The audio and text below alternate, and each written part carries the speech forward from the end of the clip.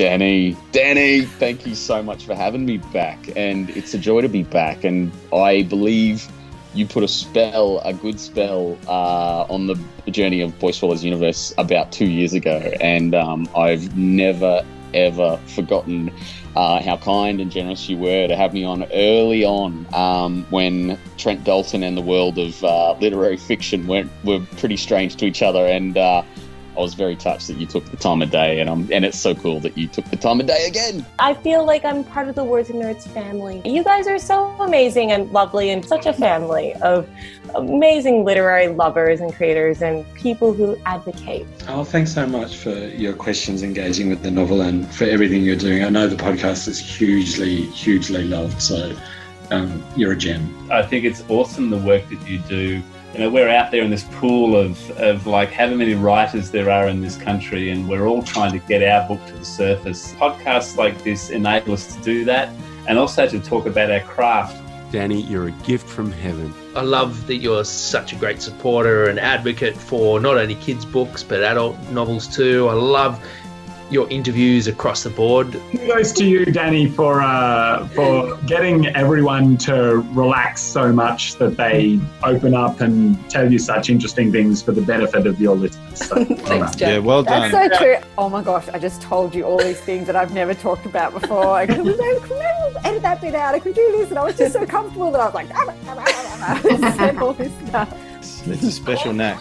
Who wouldn't want to celebrate this fabulous podcast?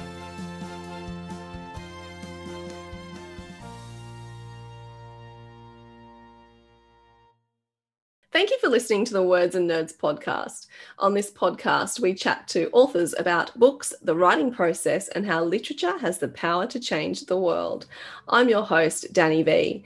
Today, I'm very excited to speak to someone right across the other side of the world, D.V. Bishop, author of the Cesare Aldo mysteries set in the Renaissance Florence, published by Pan Macmillan.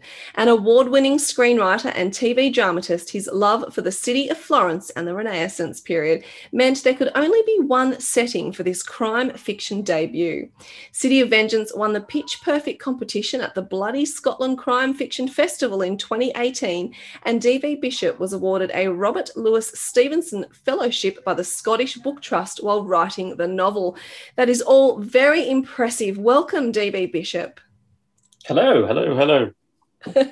Now, I love to ask, when people come from interesting places, what interesting place do you beam in through the internet today? I am beaming in from a small town or large village, ironically entitled Biggar.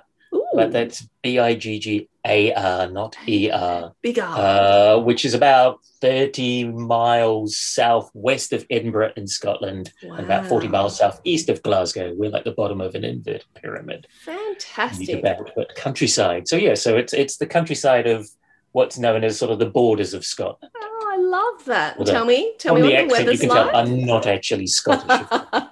So we can tell that, but it's interesting that you're beaming in from Scotland anyway. What's the weather like? Today, it was sunny 5 minutes ago.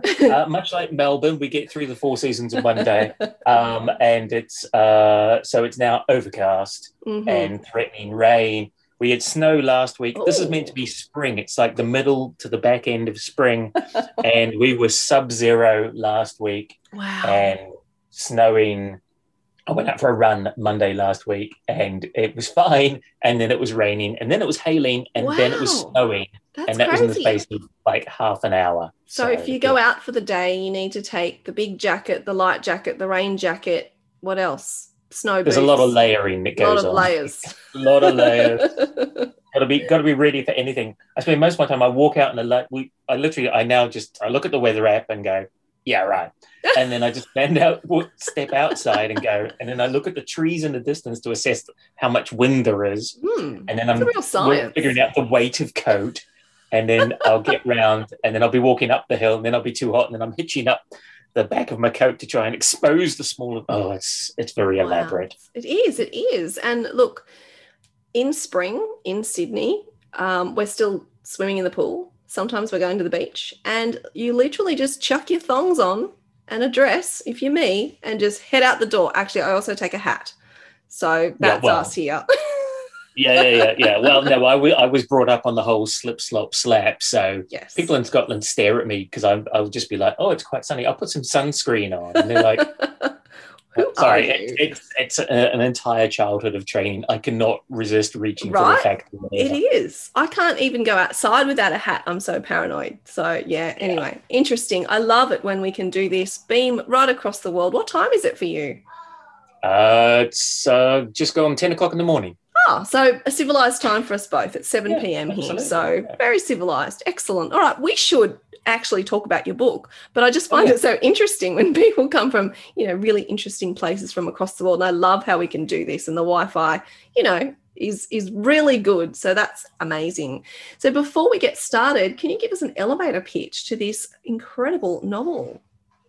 Cool. Okay. So City of Vengeance is set in Renaissance Florence in the winter of 1536, and it introduces a character called Cesare Aldo, who is a law enforcer for the most feared criminal court in the city.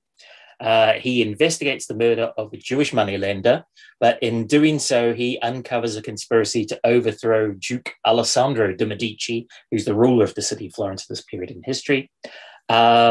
And at the same time, one of his rivals within the court is doing a secret investigation into Aldo himself, because they really don't get on. And so Aldo's challenge is he's got 4 days to try and solve the murder of the moneylender, but at the same time, he's trying to prevent this conspiracy to overthrow the Duke, which will put the entire city in peril. But can he do all of that before his own secrets destroy him? Florence was like the sort of the cradle of the Renaissance. It's where that was the 14th. Was that the 14th century? Yeah, the Renaissance sort of kicks in mid 15th century, and my books in the 16th century. So that's the point where they rediscovered the classics of literature from the Greeks and the Romans, and then they revived architecture from that period and found the ways, instead of just like thatched huts and life like that, they went, no, let's have nicer buildings. And they started having money, and rich people started having disposable income. And therefore they started, but I think what really set the Renaissance off was the fact that rich people had disposable income and became patrons of the arts. So they paid writers to write, they paid artists to do sculptures and frescoes and paintings, they paid architects to do these incredible buildings. And the joy of Florence is even when you visit Florence today, buildings from 500 years ago are still standing and in great condition. The Duomo with the incredible, above the cathedral is, that's from like the 13th century from memory. So, it's built 800-year-old buildings still in perfect nick now, and well maintained. So it's one of those cities you can go into and you can walk around and you can imagine yourself back into history very easily. It's not a place that's been, leveled and rebuilt and leveled and rebuilt, and it survived. Florence was quite lucky. The Germans, when they were retreating in the Second World War, blew up most of the bridges, but they left the Ponte Vecchio, which is the most famous bridge, because the German commander was like, "Nah, that's all right. We'll leave that one. That's Also, you can't get a tank over the Ponte Vecchio, so it's not like it was a great access route for the Allies. Interesting. So it was.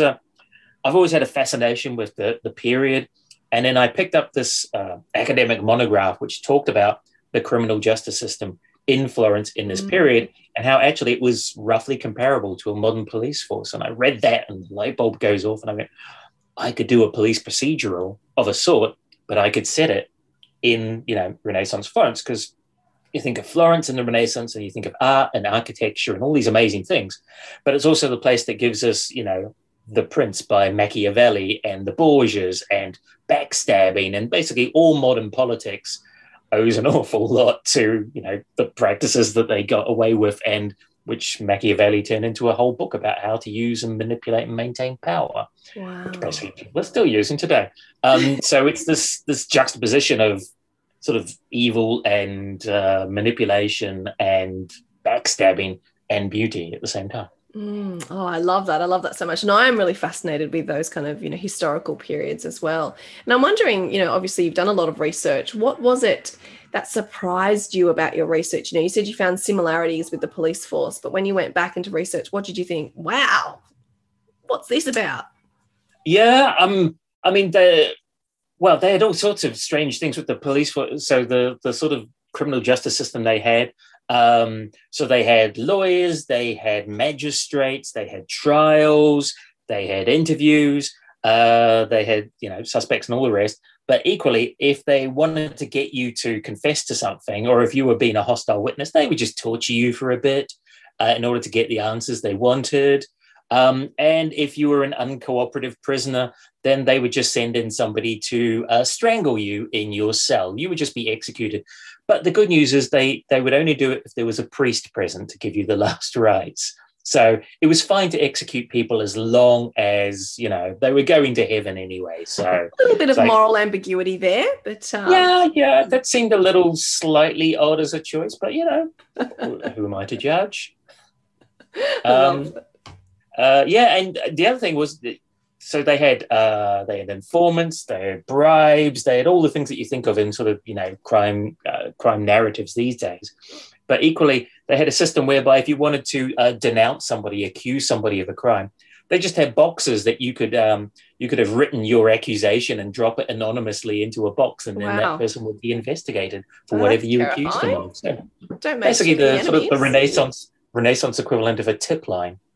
Interesting. Yeah, the police hotline. Interesting and terrifying. I was talking to someone the other day too about, particularly when women were perceived as hysterical or mad. Someone could just say they were hysterical and mad and they would be institutionalized. Like, that is terrifying stuff.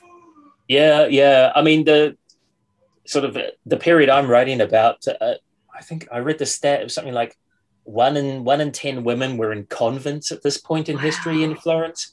Because it was if you didn't have enough money for the dowry to marry off all your daughters, then once you got past the good looking one, anybody else who was like troublesome or not deemed to be, aesthetically pleasing, just got shipped off to the convent and kept there instead because it was cheaper to have them in a convent. And an awful lot, once you got sort of in a certain level in society where you had some money, then if you were a daughter, then basically the only time you got to leave the house was you were chaperoned and probably to go to church. And then you got married off often, and your husband would be 20 years older than you, and you'd be like 15. All right, off you go. Produce some ears now, please. Whereas if you were sort of the equivalent of what we call working class now, then you actually got to walk the streets. But, middle class and above, your delicate feet never touch the cobbles. So isn't that interesting? It's so interesting, particularly when you talk about, women and women's freedom. I find that very interesting and, very grateful that we're not back there, really.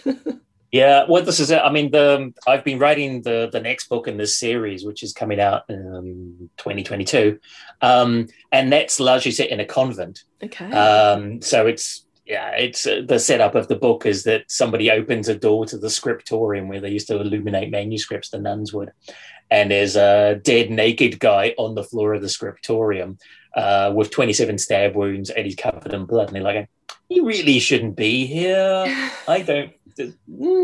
And so the investigation begins, but it was, I mean, I love research, addicted to research, but it was like, so I read all these accounts of the period written by nuns, because they all kept histories of the convent. But a convent often was a place where women had a lot of agency and autonomy because they got to set their own rules. Everything was discussed and debated in the chapter house. Decisions were made on that basis. And they had control and ownership of their own money and what they could do, what they did with the finances. So actually, I mean, women often only had two choices in this period. Once you were of a certain social class, you either, it was like the marriage bed or the veil. Those are your two choices. So convents actually, the ones that were well run and sort of, looked after the women within them were a refuge for a lot of women at that period in history. It's really interesting because that was my next question, because I thought, a convent being run by women, you would have more agency. So, if I was back then, I would choose the veil for sure. Yeah, I mean, this is it. I mean, because there you could go off and you would get an education from a young age. A lot of convents, they wrote their own plays, they wrote their own stories, they created their own music, they studied art. I mean, a lot of praying and getting up at 5 a.m. to pray in the dark of winter. But on the plus side, yeah, you had autonomy over your body and what you did. And, that's something that a lot of women today don't have. So by comparison, pluses and minuses. Very interesting. I'm looking forward to the next one now. If it's set in the convent, we can have lots of interesting things. And when you said that you really get lost in the research, I wanted to ask you, with your writing process, do you do all the research first? Do you start writing first, or do you kind of meld them together? I try and do front load as much of the research as I can. So for City of Vengeance, I spent, I think, 20 years not writing the book, doing research off and on and writing other things in the meantime, until I finally got to the point where I went, okay, it's like, if you'll pardon the crudity, get off the pot or piss. You eventually reach a point where you just have to put up or shut up. So I thought, I'm going to have to start writing this eventually. I can't keep researching because I will never know everything. So therefore, I'm just going to have to tell the story and then discover things as I go along. So I tried to do as much of the research as I could for the first one. And then, of course, as I was writing it, because I wrote it over like a 18-month period, I discovered things as I was continuing my research and writing. And I was discovering things and going, oh, right, I'm going to have to go back and rewrite and fix this. And no, this didn't exist. Oh, and this character, she was in the room directly above the murder I did in actual history. So I'm going to have to put her into the building, and that's going to be a whole thing. So I had to do a lot of rewriting as I discovered things. And even now I keep discovering things. I just got this book the other day, which is a Florentine diary from 1450 to 1560. Wow. And then continued by an anonymous writer. And I've looked in that and started reading that and went, oh, God, the magistrates weren't in this building yet. Right, fine, that's going to need fixing when book 2 comes back for edits. Fascinating. So you're always discovering new stuff. Yeah, and you can't possibly know it all, like you said. If you don't live in that period, you're always going to be finding new things out. But I think 20 years of research, I think you've done it. I think you're ready to write the book. You would hope. Yeah. And then for the second one, which is with the convent and all the nuns, fortunately, because it was the first one was so large and it went in so many directions, so it's not just Florence, they also end up going to Bologna and then heading towards Venice, although they don't get to Venice. So it covered the entire city and all stratas of society, whereas the second one, because it's mostly confined to the convent, that made my life research a lot easier. It was feasible, it was more contained. It was not quite a locked room mystery, but it was more sort of in the style. So it was actually a lot easier. I could just focus on the convent and do the research for that. So I went through, I don't know, about a dozen books. And then I made this dossier of all the notes I needed to know, what time they got up, what they were, what they ate, etc., Wow. and did all that in advance. So then I could just write the book and I just had my little dossier and what are they doing now? What time is it? How do they actually illuminate manuscripts? What is rabbit glue used for? The random facts that you accumulate. What is rabbit glue used for? It's for bookbinding, and also for I use rabbit glue to help when you're putting like gold and other colorings when they use blue powder in order to illuminate parts of the manuscript. So it's one of the things that they use to fix things is rabbit glue, which is in these big blocks. It's really weird. Presumably they just boiled rabbits and turned them into glue. Yeah, that is bizarre and interesting, but very resourceful, I think. When you go back into those periods of time and, they were trying to create medicines and all those sort of potions and things, it's very interesting what they came up with, I find. Yeah, it's one of the things I haven't really dug into yet is the system of medicine, because that's another whole problem that's going to be quite tricksy. One thing I did discover is if you were Jewish in this period in history, there were very few jobs you're allowed to have. Mm-hmm. So you could be a moneylender, you could be in the rag trade, so you could do cloths and dyeing, or a doctor and a musician. But it was quite fashionable in this period in Florentine history to have a Jewish physician, because they had a different system of medicine than your standard doctors. It wasn't all just the four humours and all these weird sorts of beliefs they had about how you fixed people in the good old days. It's a very strange range of occupations, though, isn't it? Doctor, moneylender, musician. It's very strange. And fashion. Yeah, and fashion. It's a very kind of strange combination of jobs, isn't it? It's very interesting. Yeah, Yeah, well, I mean, the moneylender is because it was forbidden by the Christian faith to usury was a sin. To be money changing was deemed to be a sin. So it was essential for the functioning of Florence, which was a business city, basically. It ran on business. A lot of other places in what we now call Italy were papal cities or papal city-states. So the church ran everything. Florence, it was about banking and money and business and the guilds and the merchants. So the emphasis was very different. So they needed Jews for the money. As crude as that sounds, that was just the reality of history at that point in time. So, yeah. And then they were good at medicine. Some of them were good musicians. So it varied from place to place. But, yeah. Now, I want to talk to you about great first lines. And I found, your book had a great first line.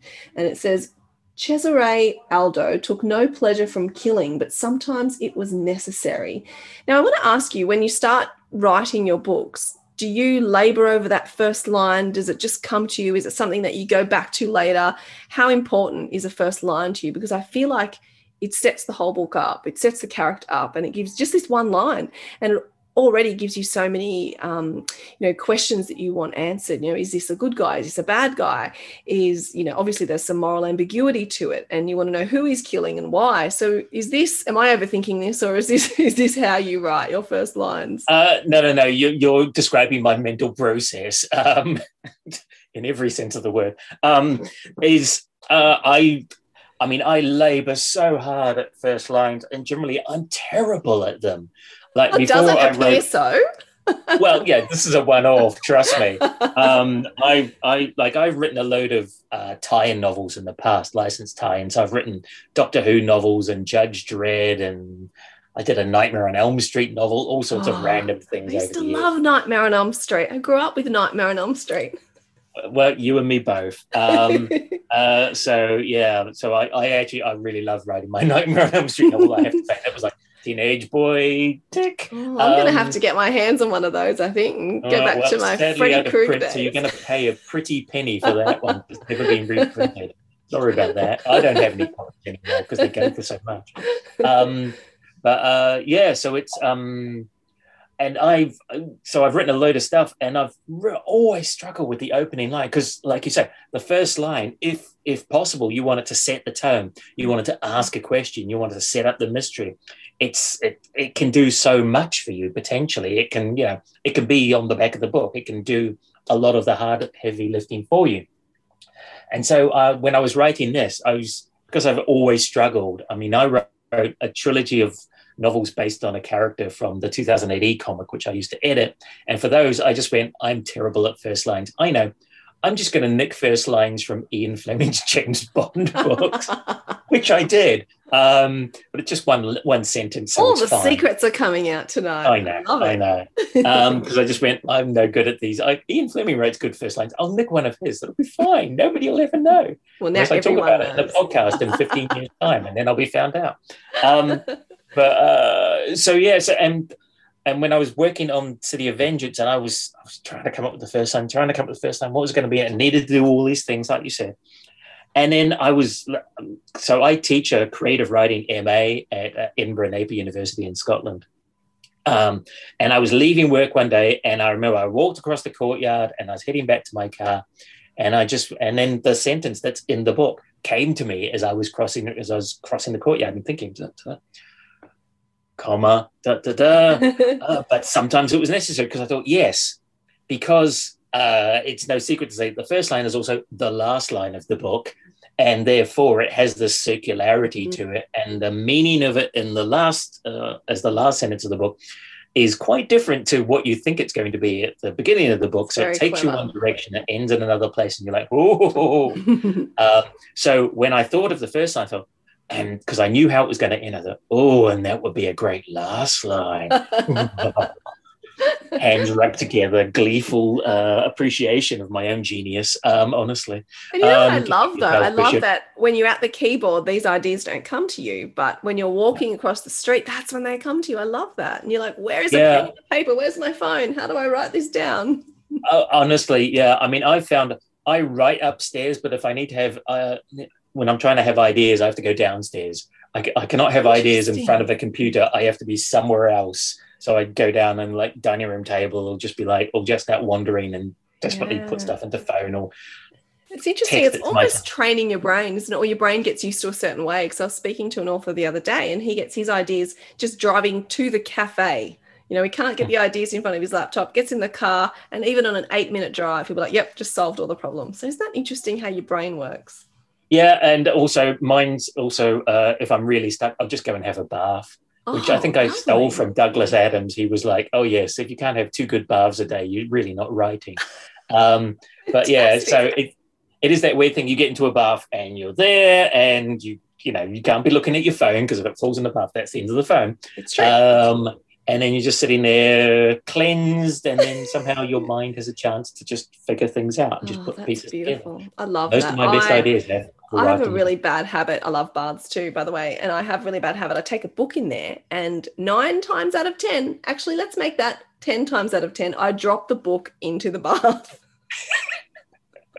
So, but I still don't learn. I still keep doing it. So anyway, I just get used to reading damn books. Yeah, I'm too clumsy. I really could not be trusted with a book in the bath. That's never going to end well. I think I get too relaxed. I'm like, oh, this is lovely. And then my fingers get relaxed and it ends up in the bath. But pruning and then... It's true. It's true. Oh, well. I've just gotten used to it now. It's just going to happen. Now, I want to know what draws you to crime fiction. We know what draws you to the setting and the period of time that you set your book in. What draws you to crime fiction? I love crime fiction too. So what draws you to it? I mean, crime's great for any kind of writing because it gives you a narrative engine. You know, there's like somebody's done something, somebody's going to do something. Can they be stopped or can we figure out who done it? So it gives you automatic structure. So that's it. You don't have to work hard at structure at a big level because, well, there's a crime and who done it and can we catch them and stop them doing it again, as the case may be. So that means you've got a dramatic question is asked because a crime has occurred, something terrible has happened, and therefore can you find the answer? So you're automatically set up as a writer. Well, you've got the makings automatically set up for you. So therefore now you just need to add character and setting and bring it alive on the page and some red herrings and confuse us, a bit of hand waving to keep everybody distracted. So for me, it gives you automatic structure, whereas, you know, I mean, the people I think have got the hardest job as writers are romance writers. I mean, that's incredibly difficult because it's 2 people. How do you keep them apart? And then how do you make the fact that they get together at the end, which happens in every book, a surprise somehow? That's impossible. Well, I think it's about the journey, though, right? I think it's about the journey. I mean, romance writers are geniuses. Crime writers have got it easy by comparison. But I think you're right. But I think it's about, you know, all the obstacles can... Yeah, you're right, though, because you know they're going to get together in the end. So no matter how many obstacles they put in front of you, you've just ruined. If it's a proper romance novel, they get together at the end. If it's romantic drama, then no, one of them dies, and that's the end of that. And then they weep a bit. It's The Notebook. But or Romeo and Juliet, they both die. Romeo and Juliet. Well, then they both die, but then that's crime. There's a lot of stabbing and poison. There is a lot of stabbing. Yeah, I'd probably take that back. That's not actually a romantic one at all. Romantic First drama, act, tragedy. maybe. If they both die, it's tragedy. If one of them dies, it's drama. If they both live, it's comedy. Or romance. That. Just simplified it so much for me. But no, I mean, so whenever I spend a lot of time writing other things, not writing crime. So I wrote like medical dramas for BBC TV, and I was writing radio plays and comics and graphic novels and all these other things. And I was always putting crime into my stories and slipping crime in and just going, I really want to be writing Hill Street Blues. And so I wrote like 2 Warhammer novels, which are like role-playing fantasy for anybody who doesn't know Warhammer from Games Workshop. And I wrote 2 of those. And the first one really was just Hill Street Blues with the occasional elf wandering past in the background. And I kept describing them in interviews as police procedurals. And my publisher was like, stop calling them that. It's Warhammer, damn you. Warhammer. That's funny. So when I wrote the second one, they said, you've got to put more Warhammer in your Warhammer. And I went, I think you need to write a crimey romance. Yeah, well, Cesare Aldo finds somebody he finds quite comely. It has to be said in this book, which was slightly unexpected. He just turns up and the doctor reaches out the bloody hand and then offers to pretend to stab him. And Aldo's suddenly looking at the shoulders and going, and the nice warm hazel eyes and going, I like the cut of your jib. And suddenly we're off to the races. So you can meet anyone anywhere. Well, yeah, and it was not in the plan for the book, you know. And Really? this is the joy of I writing. love that. You have your plan, you have your superstructure, but then characters turn up and go, hello, I'd I'm like to doing be in this. more of the book. I love that. I love that. I love how you can be surprised and they surprise you and they take on their own, you know, lives and personalities. I find that amazing. Now, I have loved this chat a lot, but I always ask this last question to all my guests who come onto the podcast. Why do you write? Oh, well, because I'm a crime writer, it is far better on the page than being expressed in other parts of my life is thing number one. Good reason. Good reason. You know, if I've got somebody that I'm really hating right now, then I can kill them with impunity. They can suffer the most gruesome death possible, and yet the real person gets to live on, to my frustration. Yeah, that's one thing. And also just writing is a compulsion. And when I'm not writing, I get very itchy and antsy, and eventually gets to a point where if I'm not writing and I'm not being sufficiently mentally occupied by my work, otherwise, then my dreams get way too vivid. And then it's like, okay, I need to start writing because my brain is going to torture me in the night if I don't. So it's a survival mechanism. I got stories, they've got to get out. Otherwise, the consequences.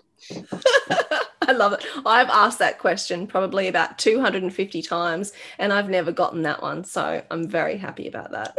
Oh, well, cool. There you go. Yeah. Oh, look, Jamie Bishop, that was just a joy to speak to you about all your research. And I knew it would be, because when you read a book like this, you know that you have put so much research into it and you know that you're going to have lots of interesting stories and, you know, you know that you're going to know a lot about that time period and that setting. So that was a fascinating chat. And I thank you so much. It was a fascinating book and something that I hadn't really read before. I read a lot of crime, but once you said it where you said it in the time period and the place, you think, I really haven't read something like that before. So thank you for that. I look forward to the next one, which is going to be a little bit more confined and a little bit of a different setting. So I'll be very interested to see how, you know, you do all the intrigue and suspense in that confined space. And I look very much forward to it. But thank you for this candid, wonderful chat this evening. And thank you for also contributing to the Words and Nerds blog, also talking about research as well. So that will be on the website shortly. Cool. Well, my pleasure. Please, anytime. Thank you. Well, we'll catch up for the second one then. Oh, yes, absolutely. Yes, you need to know what happens next. I because do. I need to know consequences. all about the convents as well. Fascinating. Oh, well, there's a lot of that. Yes. Well, thank you and enjoy your day. You too.